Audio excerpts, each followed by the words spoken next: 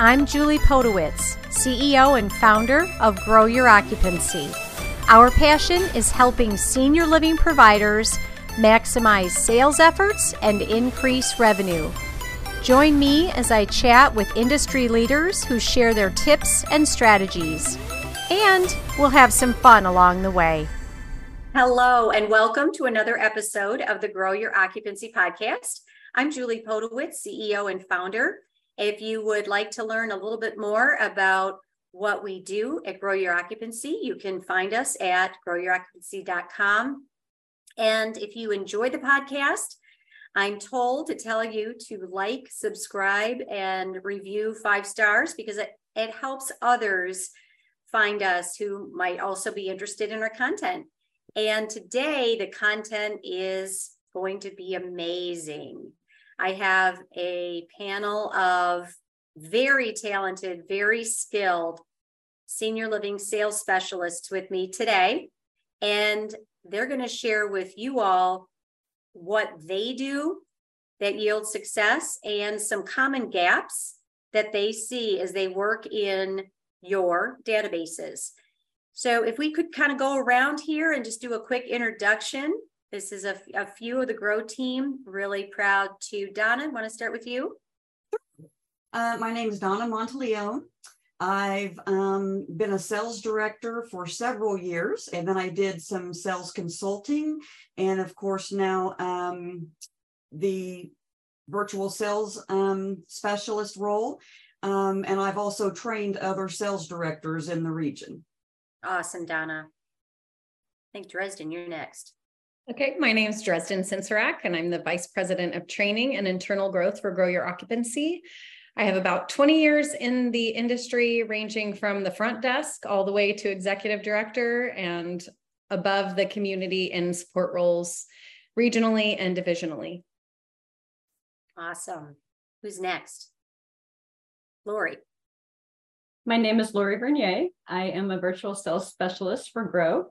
I've been in sales and marketing for 20 years, very passionate about the sales process.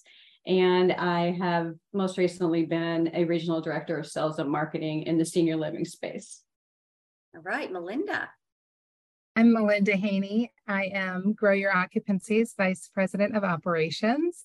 And I have the pleasure of working with all of these wonderful virtual sales associates because I also do a lot of virtual sales, especially with our clients. And I have been in senior living for over 20 years in the Florida market. I also have done anything from admissions and skilled nursing to assisted living, memory care, independent living, and on communities as well as regional roles. Yeah, you do a lot of life care too. Yes. Yeah. Yeah.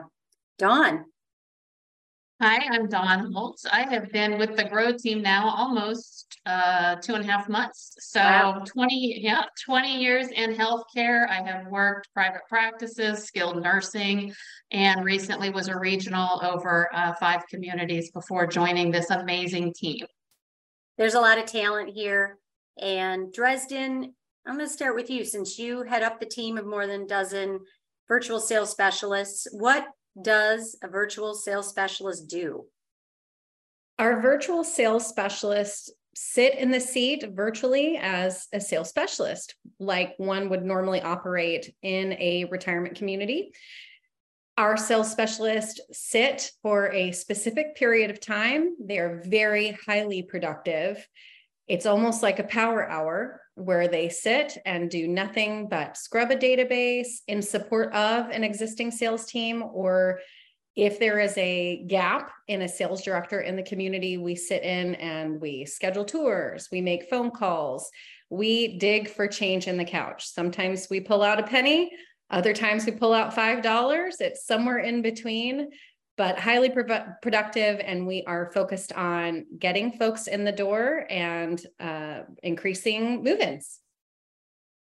When I look at reports, and as we record this, it's the beginning of the month, so looking at the prior month, and in this one case, it was 6 months trailing month over month, and to look at the initial 3 months and then that first month that the virtual sales specialist supported the community in month 5 and month 6, the difference is astounding.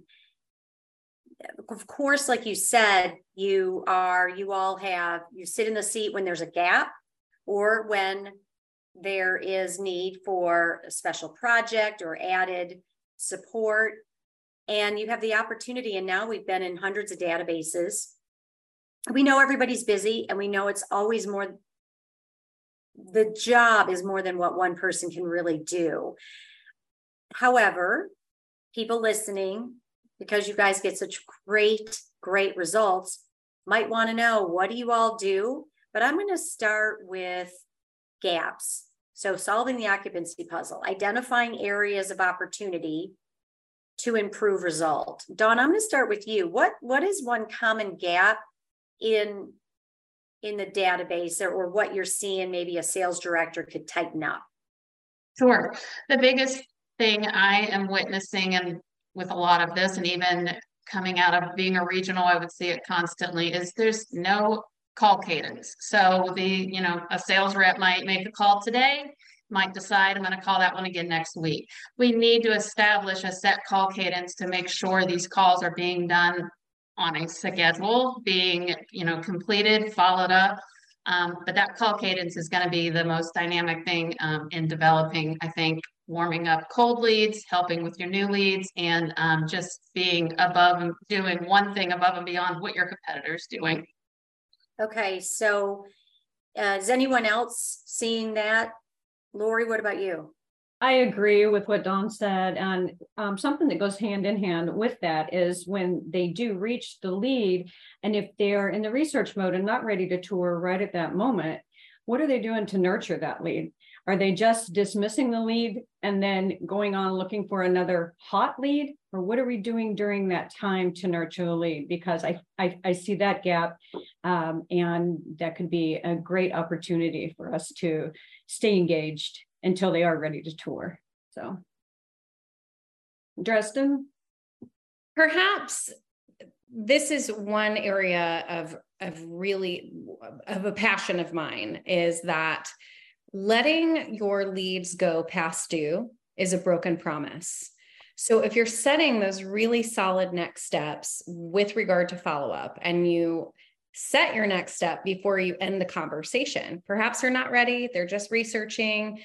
But if you say, I'll give you a call on X date at X time, then follow through with that, because leads often will leave. They will go somewhere else. They will go where people appreciate them or where they feel appreciated. So look at past dues as broken promises. The longer you kick out those dates and the longer that you ignore the red, the more broken promises, that the harder it is to fix the crack in the plate, so to speak.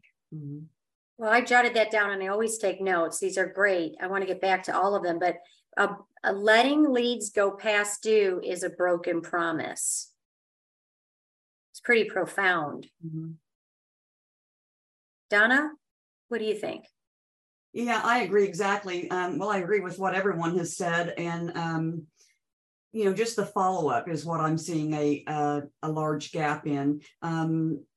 If whether they do set a clear next step, or oftentimes they don't set a clear next step, but there is a lack of follow-up. Sometimes I see that a follow-up call has been set 6, 8, 12 months after the last call. And, as a young sales specialist, I remember taking a person at their word. And if they said, oh, we're just looking, we're not going to be doing anything for a year, and I set them 6 months out, and then I would call back, guess what? They'd already moved somewhere. So again, like Lori said, you've got to nurture the lead, you've got to set the cadence, and keep those promises, because I know, even as a consumer myself, if someone makes a commitment to me and they don't keep it, that is a show of their lack of, or of their excellence. Hey, Melinda, you often get the fun job of digging into an established lead base, often for life care, but you have certainly leaned in on the rental side. Can you give us, and you get tremendous results, tell us what you do. What's a day in the life of a virtual sales specialist digging into that established lead base, or what people could refer to cold leads? I don't like that word. I do think the call cadence does come into a play. One, I think it does make our lives easier because you're not always at the end of a call deciding what the next step is. So let's make our lives a little easier. Know what your call cadence is. I also make sure I'm not calling the same day or the same time, so that you're trying to reach people at different times of the day, different days of the week. You might just be you're trying them on the same day they work still, because I am in independent living a lot. So that's something that I might be looking at. Or maybe if you are an assistant, maybe you're trying to get people's families, right? So that's very important. I do find that sometimes we're relying only on telephones, and maybe we need to text. Maybe we need to really, really try email, text. I do a lot of leave messages and then send an email that says, I have left you a message today. And that layering of trying to reach out, I will start to get more responses. Okay, so more, so we've used a word I want to ask, maybe I'll bounce it back to Dresden, call cadence. For those that might not know exactly what you're talking about, can you give an example? And then I definitely want to get back to layering, because you said you're getting great results from that. And Dresden, you had your hand raised. Yes. Important not to interrupt. The call cadence, typically, to be the most effective, needs to be very specific and followed as a regiment. It becomes part of who you are.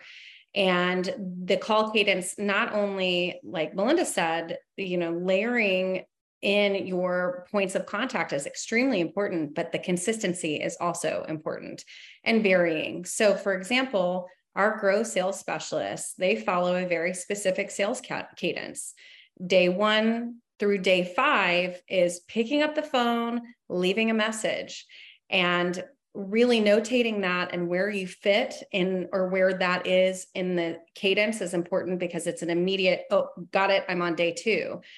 So as we grow more familiar with the lead cadence, we know exactly what we're going to do to reach out to this lead. So it might look like day 1, day 3, day 5, we're calling and leaving a message, but we're also text messaging, and we're also sending an email. 9 times out of 10, I would say 90% of our sales specialists, within that first week, are getting that lead on the phone when they first raise their hand. And it is because of polite persistence. And when you layer in these additional forms of contact, like text messaging and emails, then what happens is they know, well, this person is actually trying to get a hold of me. Perhaps I should reach it back out to them, because it doesn't sound like they're going to stop. But we often hear, thank you so much for your persistence in getting in touch with me, because of the fact that it's been a really crazy week. My mom has fallen. We've been in and out of the hospital. We don't know what's going on. Just like our phones could be going off right now and saying, hey, I'm right in the middle of something. I'll get to that later. Later comes, and then we realize at 9 p.m. when we're trying to go to sleep, oh gosh, I forgot to call that person back. So that consistent follow-up with someone, especially when they first raise their hand for senior living, is really, really critical. I also think the layering gives people the options of their preference of how to reach us. And in an older database, as well as a first new inquiry, but an older database, when we're going in new, we don't know. And a new director of sales in a community, you may not know what their preference is. So you're reaching out in all different ways, giving them the opportunity to reach you. And what Melinda says just reminds me, something that I run into a lot is a lack of notes of clear discovery in the database. So when you're following up with someone, you might see completed call on this date, but you have no idea what was said, what was done. I often see scheduled tour, but then I don't see any notes on the tour. So I'm left with wondering, do I call and ask them, key tour follow-up questions. And sometimes they've said, well, I didn't make it in, so that clear information in the system is critical. I would also venture to say that if you're a new sales director just coming in and you're going blindly into a new database, it's the same way we coach our VSS, is that treat everyone, if they've never gotten on the phone with somebody and that lead is a year old, go ahead and reinitiate a new tour or new lead cadence so that you can try to get them on the phone and make that connection, because we never know where they are. We never want to assume, and we certainly don't want to jump to solve, oh, this was a year old, so they've probably gone somewhere. Let's try to get them on the phone, connect, and be a resource. I do think we underestimate these leads that have been in the database for 6+ months. And I find frequently that those are the leads that maybe have been researching for quite some time and are now ready to get serious. I do find that often.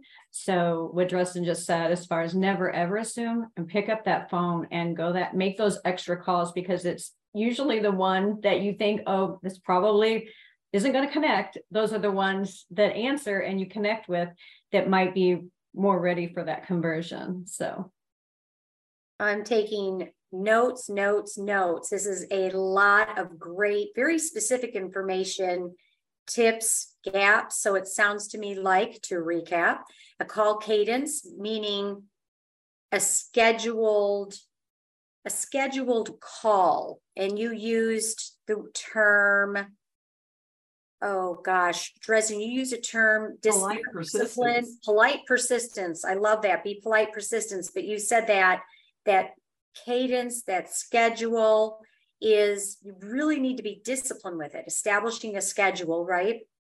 And being polite, keeping in mind, not following up as a broken promise. They reached out to you either yesterday or 2 years ago, which reminds me, and I know you all have stories like this, and those of you listening have stories like this, but Melinda, you specifically reached out to a woman in a database who was in there for over almost 2 years with zero contact, a couple of email attempts, maybe 1 or 2 voicemail.